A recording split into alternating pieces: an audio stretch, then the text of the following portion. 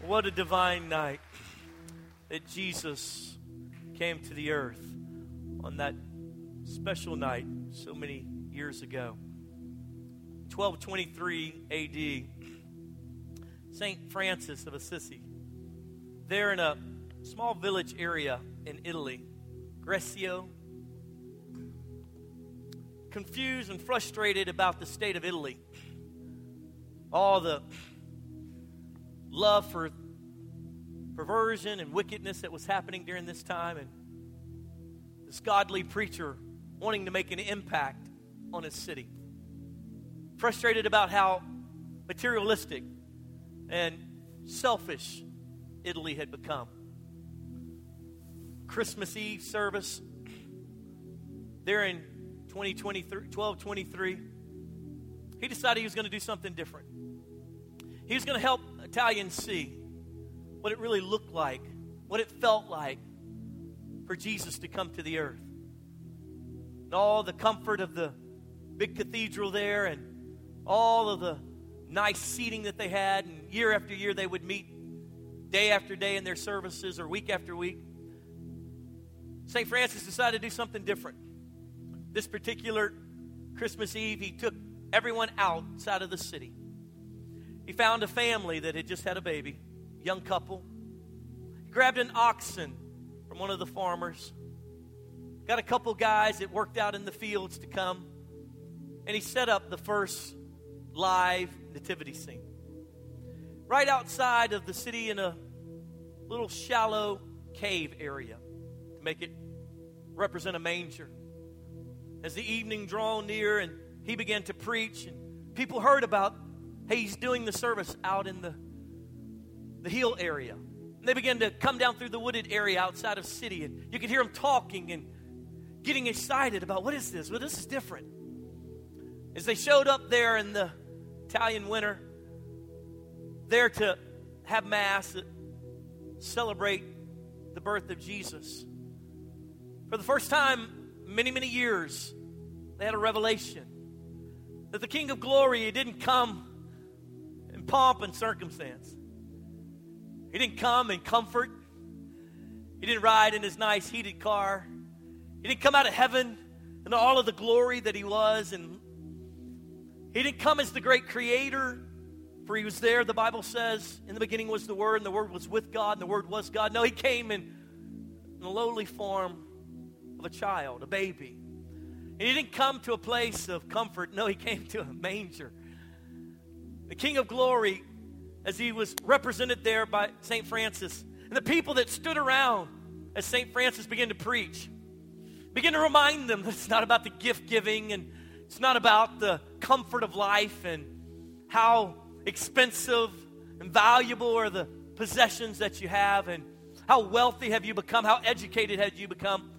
He pointed him back to the King of Glory, lowering himself to the form of humanity. And not just coming in any form of humanity, but at the most tender spot of humanity, the birth, the infancy, the child, the baby.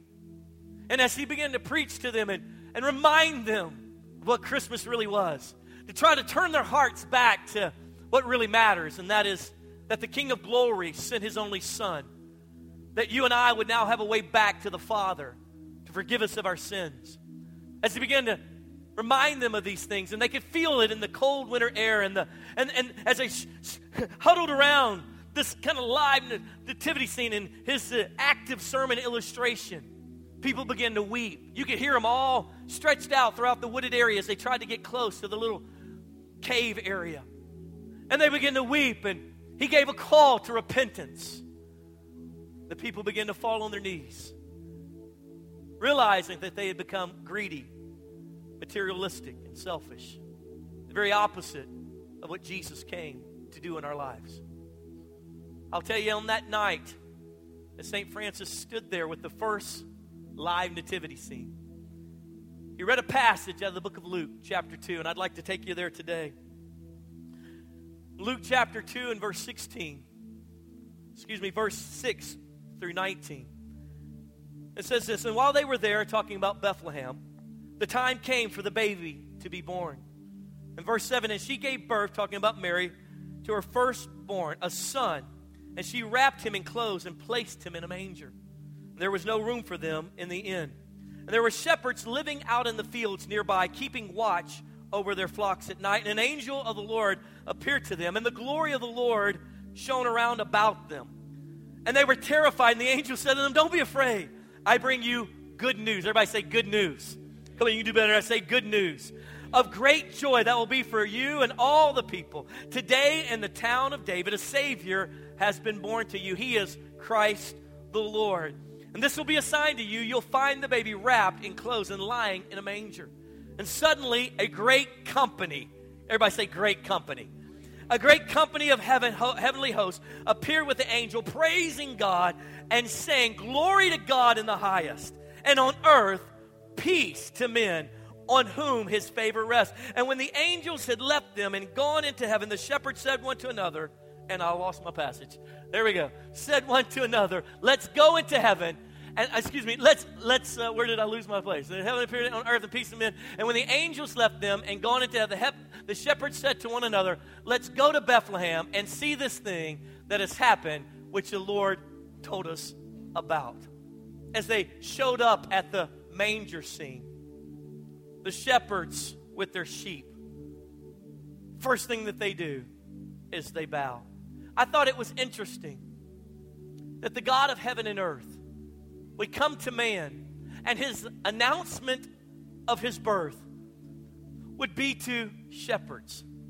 Now, the reason why that is so significant is because most of us don't shepherd much. I don't see many of you coming in with your staff and having just coming from the fields. It's not something we do a whole lot of in this era of life. But shepherding was pretty important in biblical times. Taking care of herds of sheep was a vital part of society, but it was the lowest part. It was the least wanted job. It was the least of those who were educated. It was those who would spend 24 hours a day, 7 days a week, out in the elements, taking care of these animals. They smelled like them. They looked like them at times. And these guys, if you will, they were kind of like blue-collar folks, like our era. And the religious people of the day didn't like them a whole lot. In fact, they were mad at them because they spent 24 hours a day, 7 days a week taking care of sheep. They never went to church. They were constantly out in the elements taking care of sheep, so they never had the ability to go in the community of believers and worship God. They just never made it to services, kind of like some of you guys.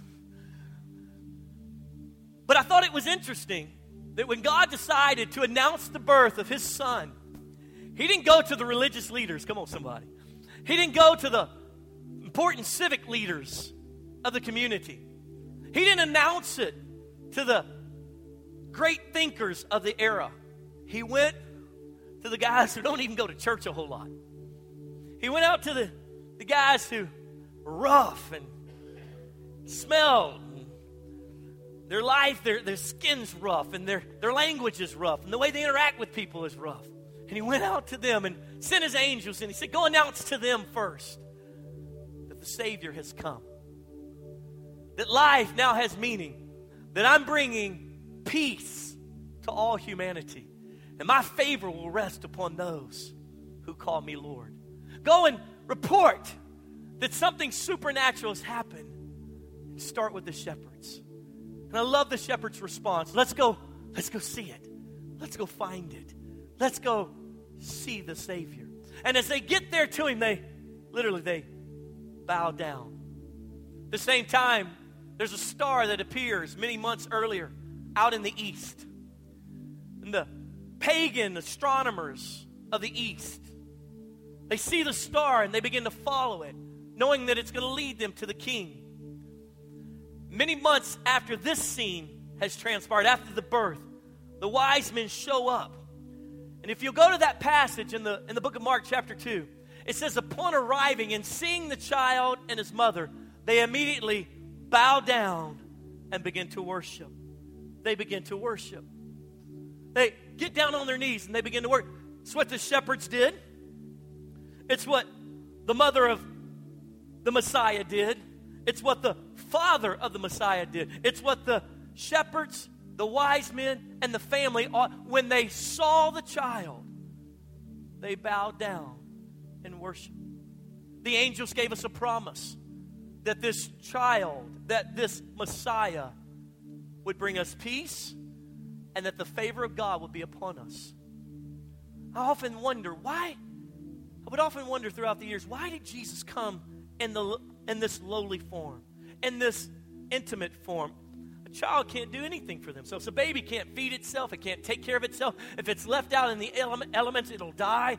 Why did the King of Glory come like that? Why didn't he come like Hercules in all of his power? Why didn't he come like a giant figure lifted above the earth that we could see, towering 80, 30 stories high in the air, speaking in a booming voice, because he is the creator.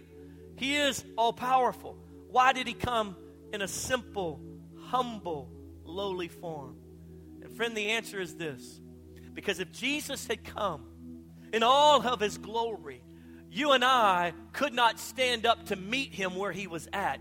So he bowed down and came in the lowliest form so that we could bow down and interact with him personally, one-on-one. Can I tell you the key to peace? Can I give you this day and all the hullabub of giving presents? Can I bring you back to the favor of God that will rest on your life and my life when you and I come back to a simple truth? And that is, not only is he Lord, but he is to be bowed down and worshiped. When we bow our heart and we say, Jesus, you are the living God. Jesus, you have control over my life. This and only this act brings us into the right relationship with the King of Glory. I get told by people all the time, Pastor, I'm coming to church. I'm hoping you guys can help me fix my marriage. Friend, I can't help you fix your marriage. I can tell you what can fix your marriage. You must come and bow down to the living Savior. I can't help you no longer have issues with substance abuse. I can't fix that, some magical sermon that I'm going to give to fix you.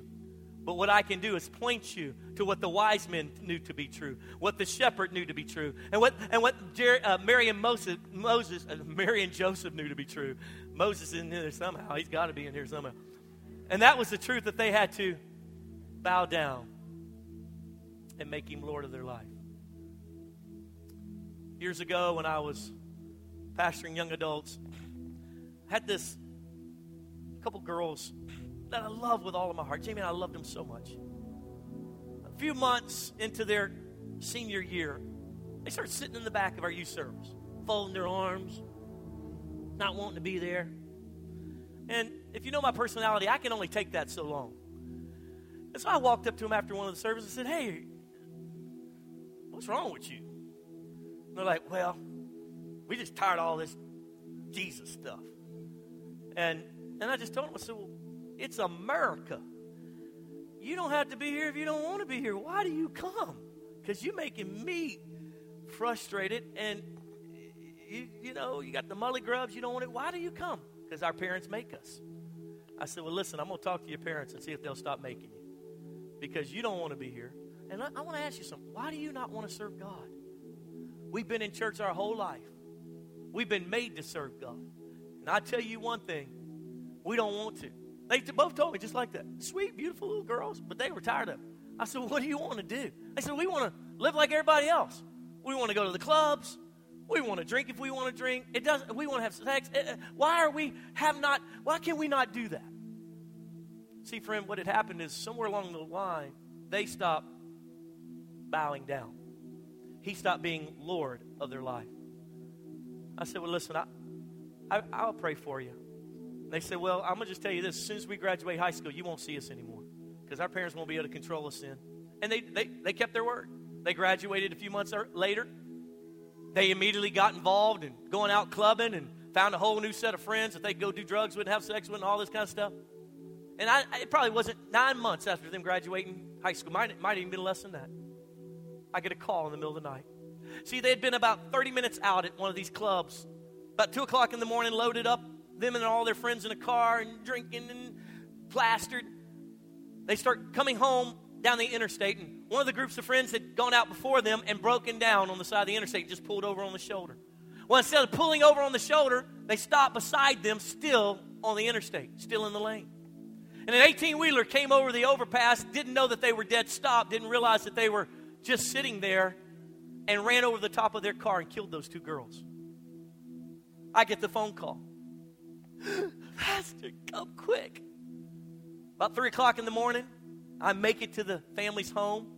The dad is just dumbfounded. The mom is banging the floor. Why? I'm there praying with them for a few minutes when we get a knock at the door, and it's the state trooper. He says, I'm sorry to ask this, but someone's going to have to come and identify the body. The mom begins to lose it. The dad goes, I'll go. I said, come on, I'll take you. I load him up in my car, and we go down to the hospital, and down in the basement of that hospital was the morgue. By this time, sun has not started to come up yet. It's real eerie, that moment in the morning hours right before the sun comes up. He leads us to this giant metal door, like what you would find on the front of an industrial refrigerator. Takes the padlock off, opens it up, flips the switch. There's room about this size, maybe a little smaller. The fluorescent lights begin to try to warm up, and real eerie. As my eyes adjust from the dark to the light, there are probably 30, 40 tables with black bags on top of them. And so at that moment, the dad just falls to his, he can't stand. He all but faints. And I drag him out, and I set him out in the hallway, and I go in, and I begin to try to find these girls. The attendant says, I'm sorry, we didn't name them on the outside of the bag. You're going to have to unzip until you find what you're looking for. And when I came around to those two girls and I found it was them,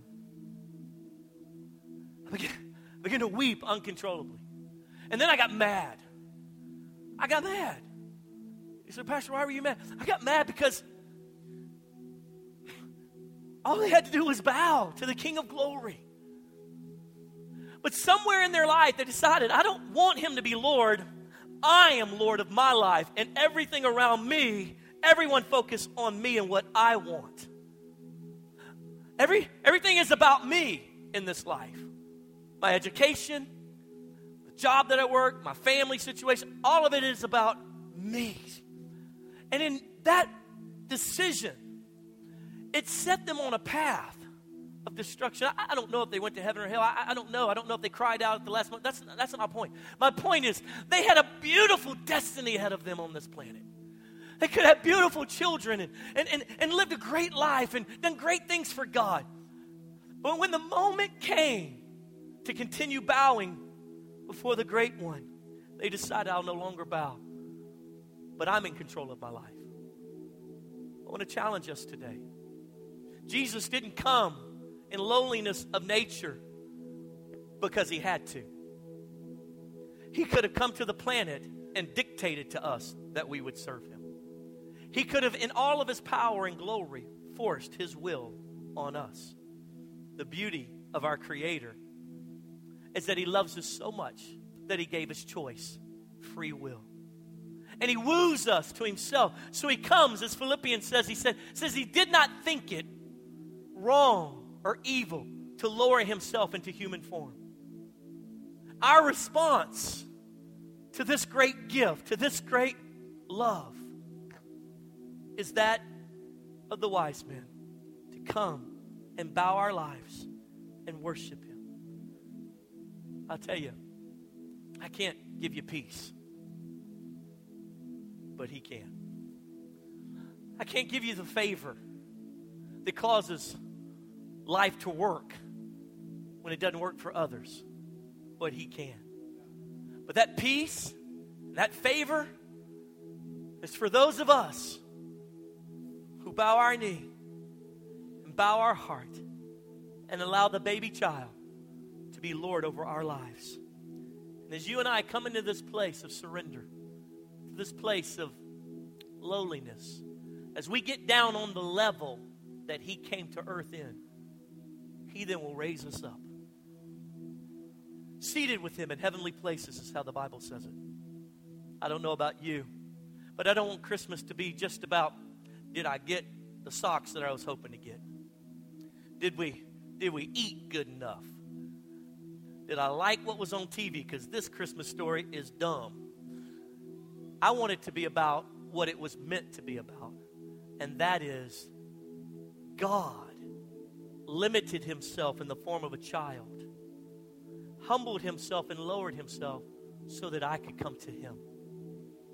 And as I bow my heart and my life, he then embraces me.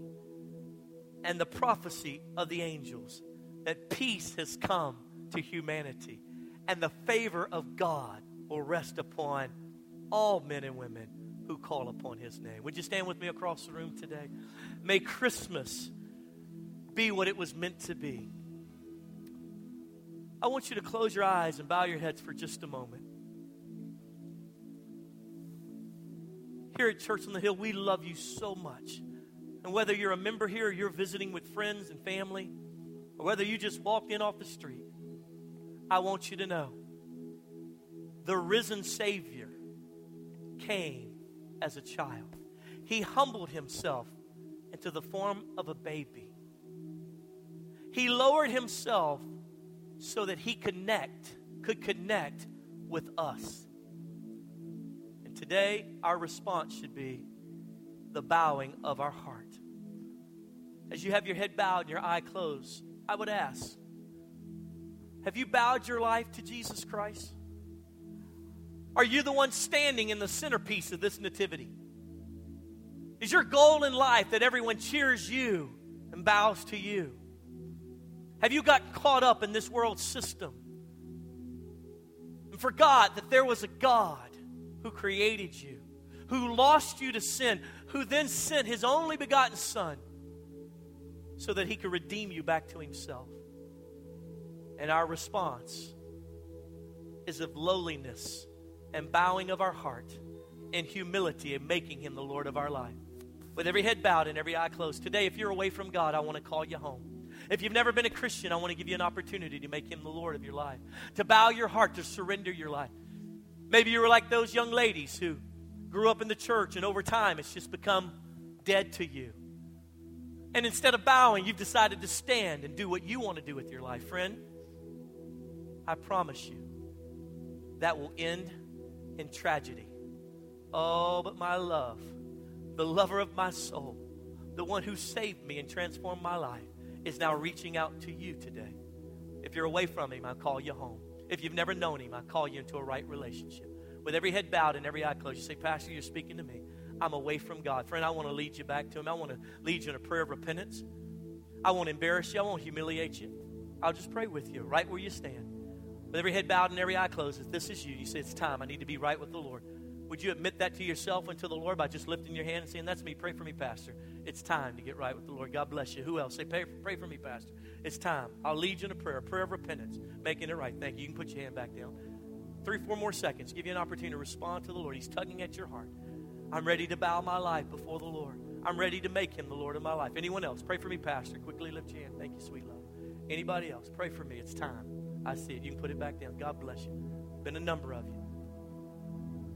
As you've got your head bowed and your eye closed, I want to lead you in a prayer of repentance, a prayer of bowing, if you will, prayer of giving your life to the Lord. I want you to repeat this with me. I want you to mean it with all of your heart. In fact, I'd like everyone in the congregation to say it out loud. Say, Jesus, today, I give you my life. I ask you to forgive me, wash me, cleanse me from all of my sin. Make me right with you. Jesus, I declare you are the Lord of my life.